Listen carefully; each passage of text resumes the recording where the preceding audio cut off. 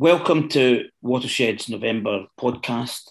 My name is Mark Cosgrove. I'm the cinema curator at Watershed and delighted that you've joined us for this one. I am really thrilled by the fact that we've been getting audiences back over the past couple of months.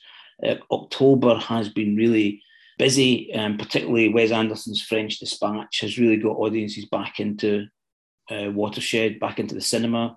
We've increased capacity. We're now at 75%. We've still got relaxed screenings for people that want to go to reduced capacities, but it feels like cinema is back, and I'm really thrilled by that.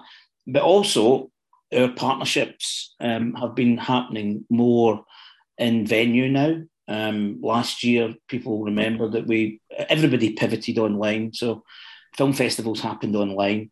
Film festivals online are just not the same thing.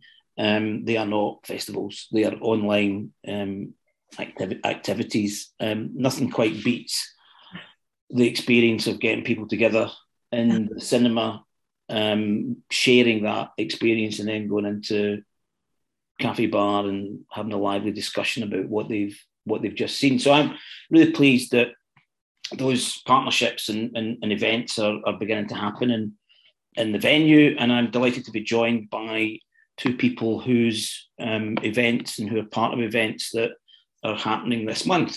And that is Annie Mentor, who is the director of Africa Eye Film Festival, which is happening in November, and also Lola McKinnon, who is MA Curation Student Placement at Watershed, and whose final project for the MA New Frontiers, Myth and Masculinity is taking place this month, and taking place very much in venues, in the cinema at Watershed and in venues across Bristol. So Annie, if I can come to you first, as I say, across Bristol, because Africa Eye is not just at Watershed, it's happening across the city, isn't it? Yeah, it certainly is. And just to sort of echo what you've said, the choice this year was, do you do a festival online or do you do it for real? And I guess we've just said, yeah, let's do it for real. And if it doesn't happen, but let's go for it. And sort of encouraged by your team at Watershed to, obviously tentatively, and I know you've got reduced audience numbers, but I think that experience of being in the cinema, sitting with people watching a film, and then, as you say, the discussions afterwards. And as you know, Africa Eye always has Q&As after the films, and those are a really important part of engaging audiences, and those conversations will then go on in the bar afterwards, and it just completely enriches the experience of watching the film. No, it very much brings it alive, doesn't it? Sure.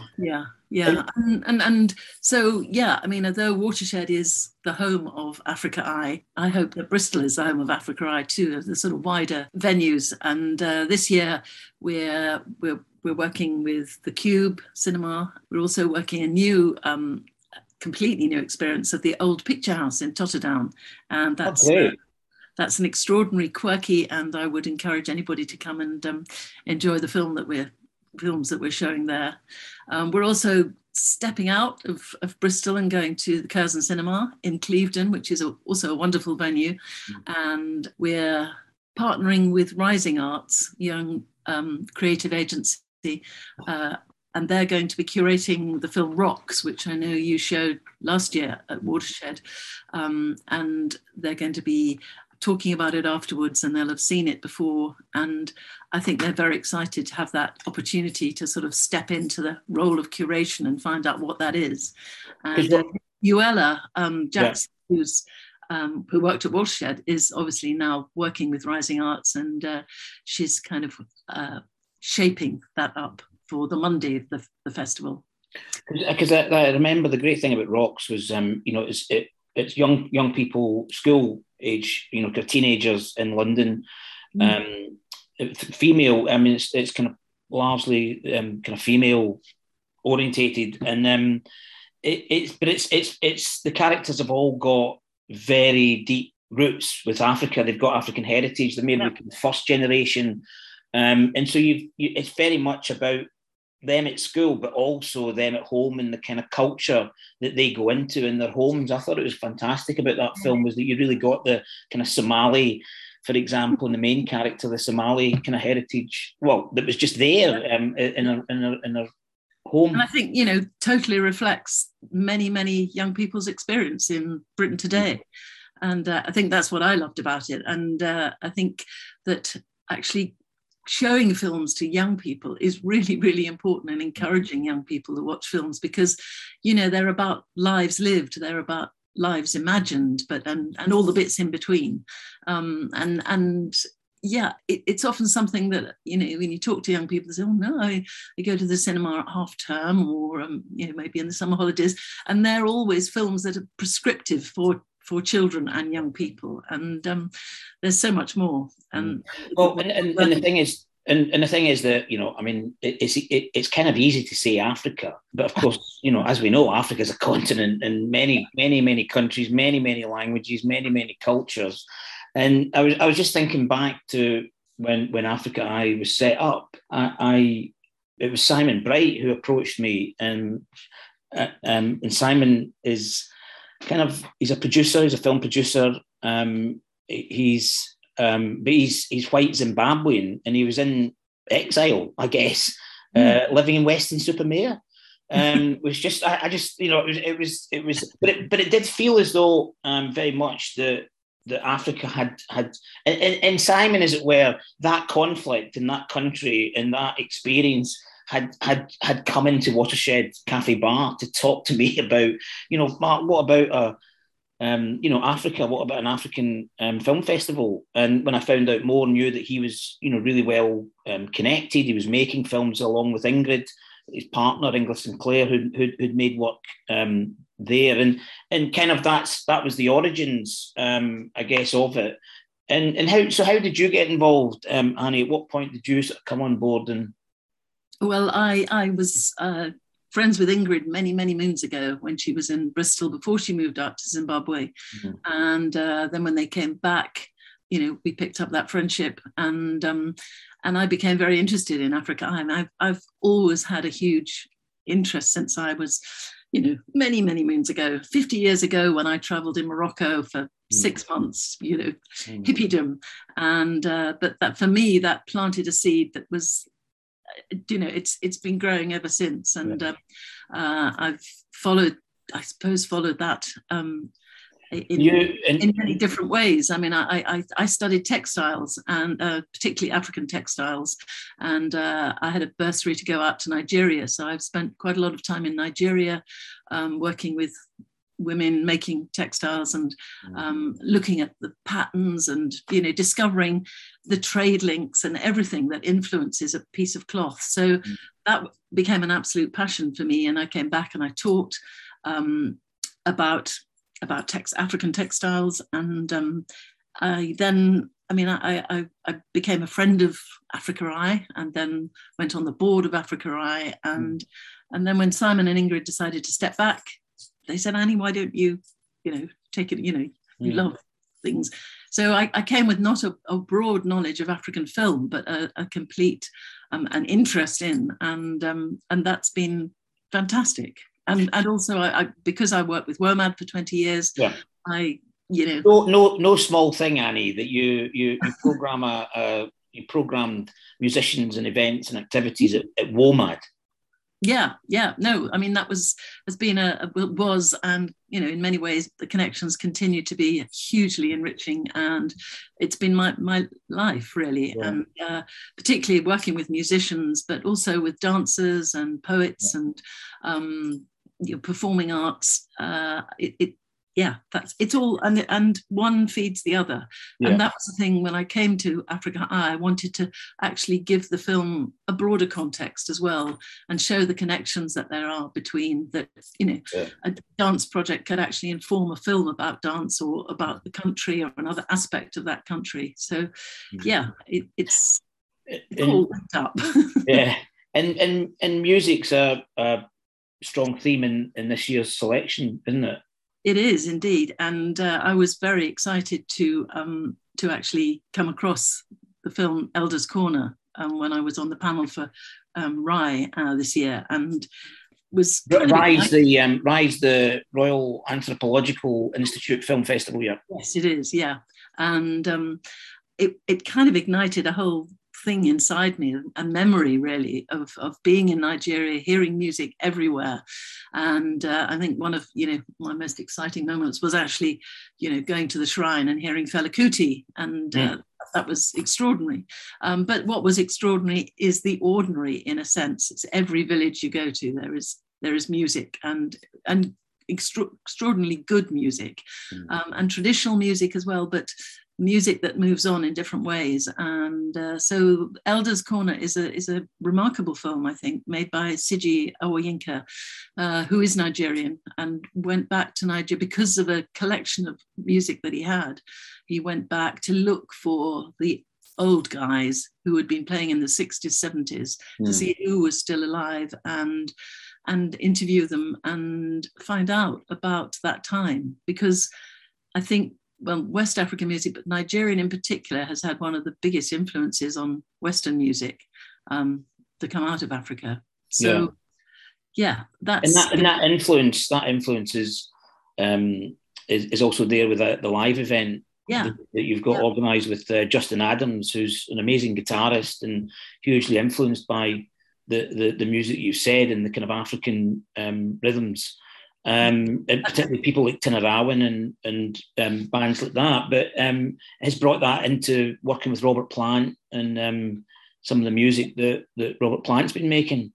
Well, I think Justin is a wonderful example of somebody who collaborates really well and genuinely.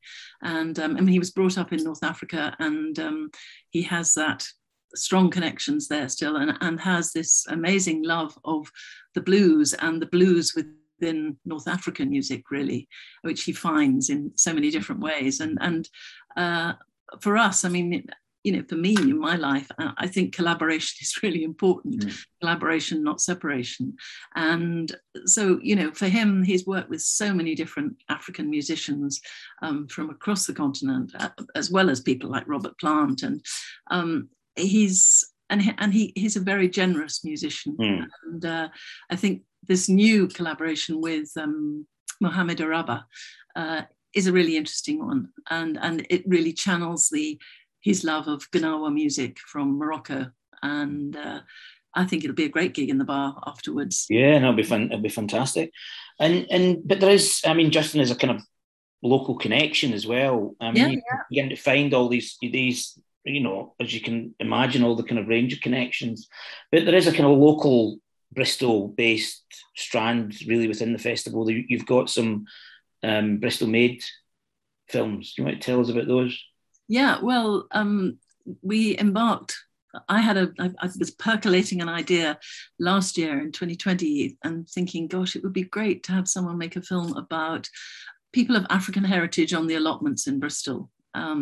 This is something that's been happening since Windrush, and that contribution and that injection of new produce that was brought to this country through seeds that people brought from Jamaica, Barbados, and I just kind of percolated last year. And then talking with one of our board members, Ruth Bush, who is a lecturer at Bristol University, and I was talking about how we could get some money and who would do this, and she said, well, if you can, I think I might be able to see if there is any money at the university. And very fortunately, we were given a grant by Temple Quarter, who are building all the new buildings for Bristol University. And then I came across, I knew Manu Munganidze, who is a Zimbabwean living in Bristol, and a great advocate for a greener Britain, and for access to green spaces. And he'd been working at Warburg's City Farm and producing a report for Bristol City Council. And with Esther, who is our producer this year, we then found Ty Aziz, who was a young filmmaker in Bristol, and we said, let's do it.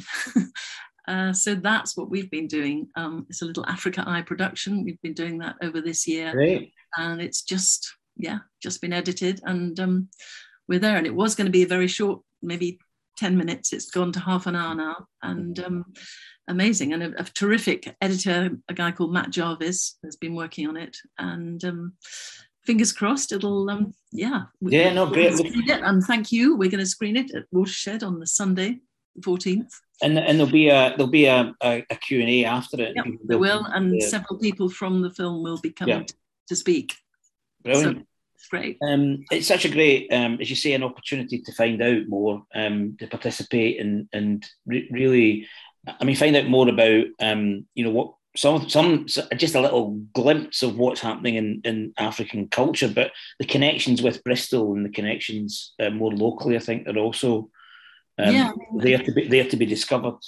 Yeah, I mean, the connections are really, really strong. And one of the things that we wanted to do this year was to actually find some new partnerships, which we've done with Sheba Soul. Akula Agbami is bringing a film made by Florence Ayisi, which is The Bronze Men of Cameroon, and we're screening that on the Sunday as well. And there'll be a Q&A afterwards between Florence and Akula. Yeah, great. And sort of Rising Arts, and I can't think who our other partners are this year, but Felix Road Playground. We're going to have a pop-up screening there with storytelling with a South African storyteller.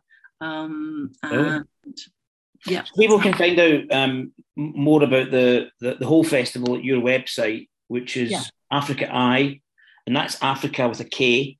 Yep. africaeye.org.uk. And it runs from the 8th to the 16th of November across the city.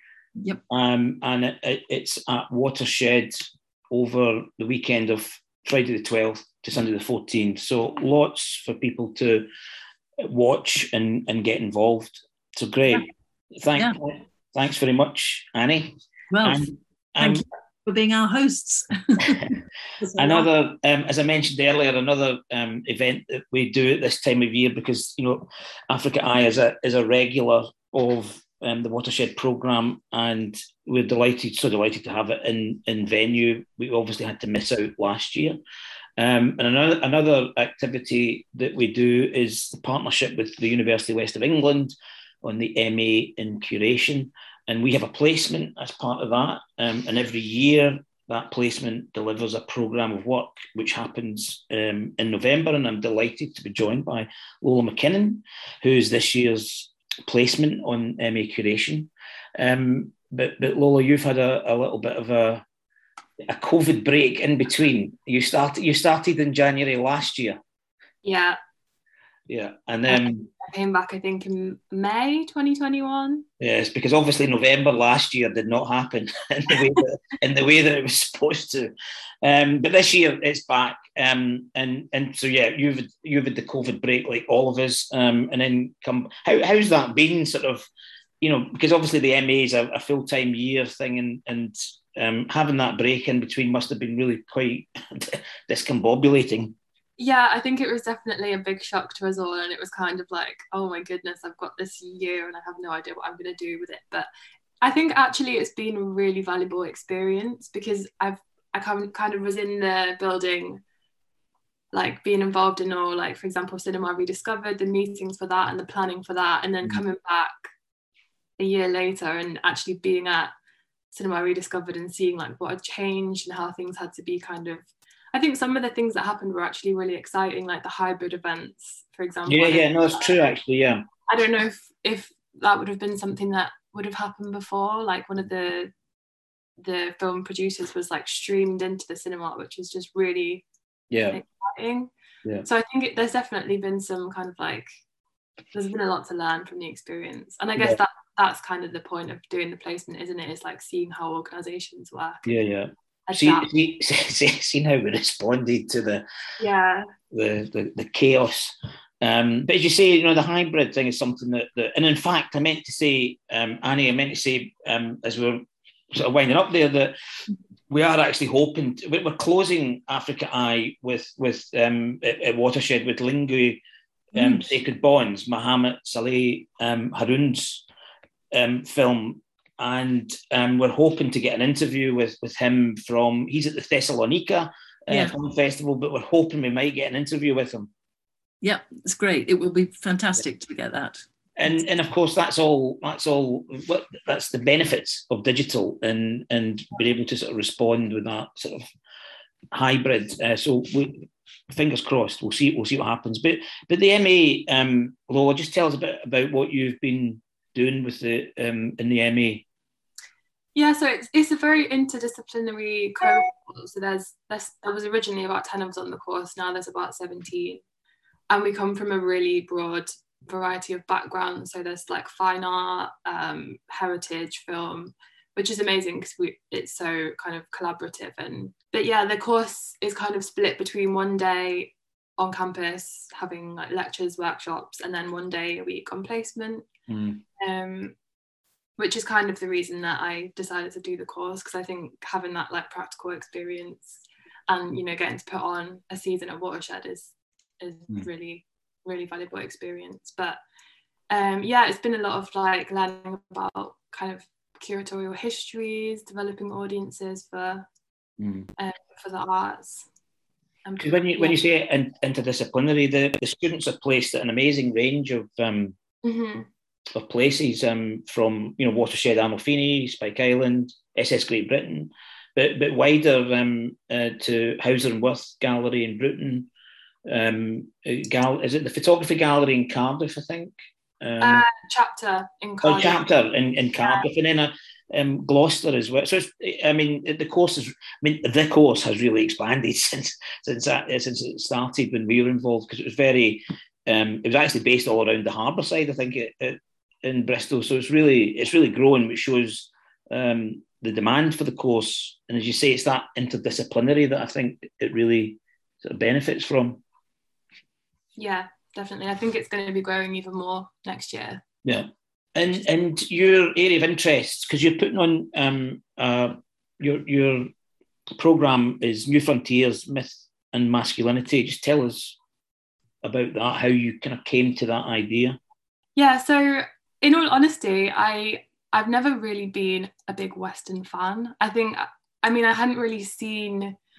This is the kind of, when we say Western, what we're talking about is a particular genre coming out of Hollywood. Yeah. It was really the kind of, I describe it as the kind of origin myth of American cinema. It's the kind of thing that I would come home, I'd see my dad watching, and I just would think, well, this doesn't look like there's much in here for me, to be honest. I just didn't think that I would find anything in it that I could really engage with or relate to. Then I saw First Cow last year, the Kelly Reichardt film, which we're bringing back as part of this season. And it just, everything that I expected a Western to do, everything that like I knew about the genre, it was just completely turned upside down. I loved it. It was like so tender, so gentle, and I thought, oh, okay, this is like, you don't do tender and gentle in the in the West. No. So the season really is kind of looking at 3 female filmmakers from across the world. So Kelly Reichardt from the US, also Lucrecia Martel, who's an Argentinian filmmaker. Her film Zama, we're also bringing back. That was a 2017 film. And then it's coinciding really well with the new Jane Campion film, which I'm so excited about, The Power of the Dog, which was made in New Zealand, but it's set in the US. And I just want to kind of use these films as a way of kind of revisiting the genre and kind of looking at what I kind of thought it was from a surface level, and maybe like delving a little bit deeper. Particularly looking at, because something that I'm really interested in is masculinity, and I think there's a lot of people that there's a lot of thinking about the male gaze and how women are represented on screen, and there's not so much about kind of reversing that and looking at masculinities and kind of toxic masculinities, and you know the impact that has on broader society. I think with the Western specifically, it's a genre that's so reflective of like the society of that time. So like with the early Westerns, the post-war kind of period, and the type of man that kind of John Wayne character represents. So yeah, it's really interesting because you The Power of the Dog, Jane Campion. I saw it at London Film Festival last month, And the thing that because I'm like your dad, I have to say, I grew up on westerns. I mean, John Wayne was there. I grew up with John Wayne. I grew up with watching those films, and then of course, you as you get older, you realise the difficulties of the man, the myth, as you say, but also the representations of masculinity that you're being presented with, and there was. That was the reason why boys wore cowboy outfits and things like that. But of course, you're talking about Western white boys. How it was received elsewhere is another thesis in itself. But that earlier learning from my side of how made me, when I watched The Power of the Dog, I thought Benedict Cumberbatch, no. He's not. He's on a horse in the West. And sorry, he's not cutting it. He's just not cutting it. And of course, as the film goes on, you realise there's an absolute reason why Jane Campion has really brilliantly cast Benedict Cumberbatch. No plot spoilers, but you really see how she's playing, as you say, with those kind of ideas and those myths of representation. Sorry, Annie, go on. I was just going to say, what film does, it allows us to challenge those stereotypes.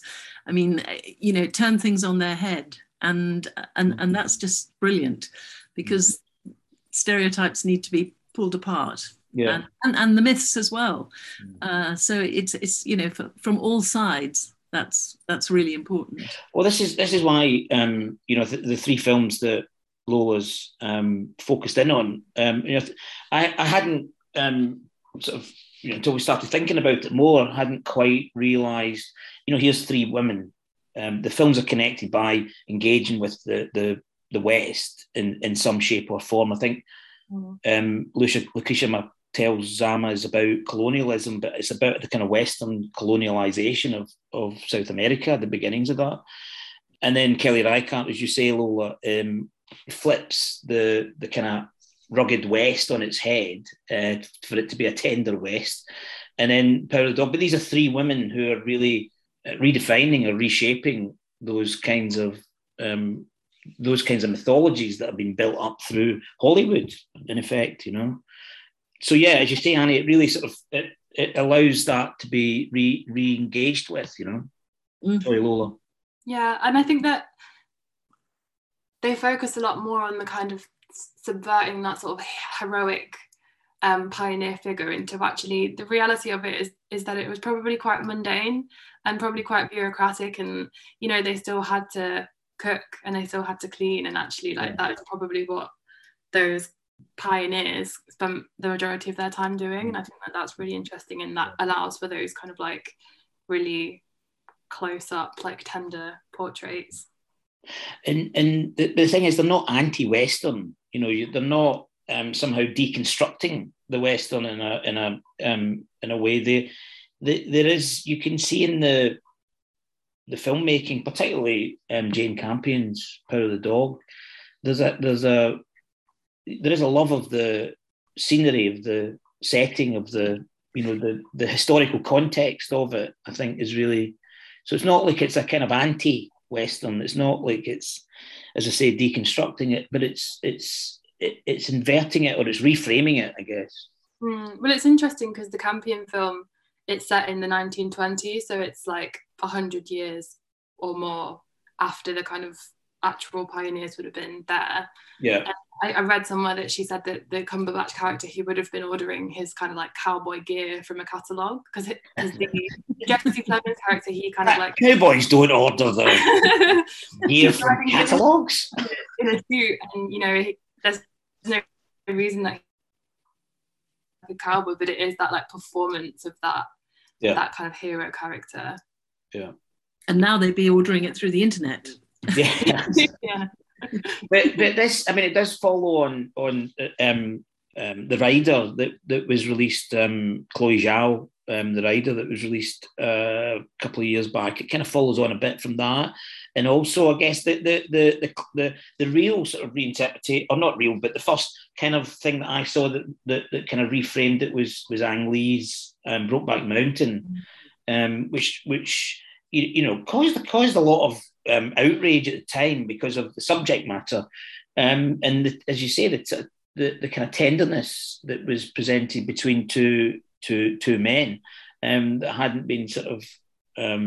It's a difficult one to be so absolute about Westerns in Hollywood, because there are many films that you can then go to which says, well, actually, this might be seen as a straightforward Western, but actually it's not. If you think of, it's a kind of subversion of it within. Anyway, that's for another time and for another discussion. Maybe that's the kind of follow-up season. But Lola, you're going to be doing introductions to the screenings, and also a bit of a talk about the season. Yeah. And then you and I will be in discussion as well. Yeah. I think it's really interesting given the different kind of approaches that we've had. Yes, yeah. Well, I might come wearing my Stetson. mind you, I think if I tried to go on a Western, people would be saying, "No, Mark, you don't. That doesn't fit the. Just like Benedict Cumberbatch. You're not able to do the rugged out wester." And so it's on the weekend of the 20th and the 21st. 20th, 21st, and that's First Cow, Kelly Reichardt's First Cow, on the Saturday. The 20th, Zama, Lucretia Martel's fantastic Zama, on the 21st, and the discussion is on the 21st, as well. And Jane Campion's The Power of the Dog opens on Friday the 19th, and will play for at least a week at Watershed. And you can find out more information on Lola's New Frontiers, Myth and Masculinity at watershed.co.uk. So thank you both very much for taking part in the podcast, and we shall see you again in the cinema at Watershed this month. Thank you very much. Look forward to it. Thank you, Mark.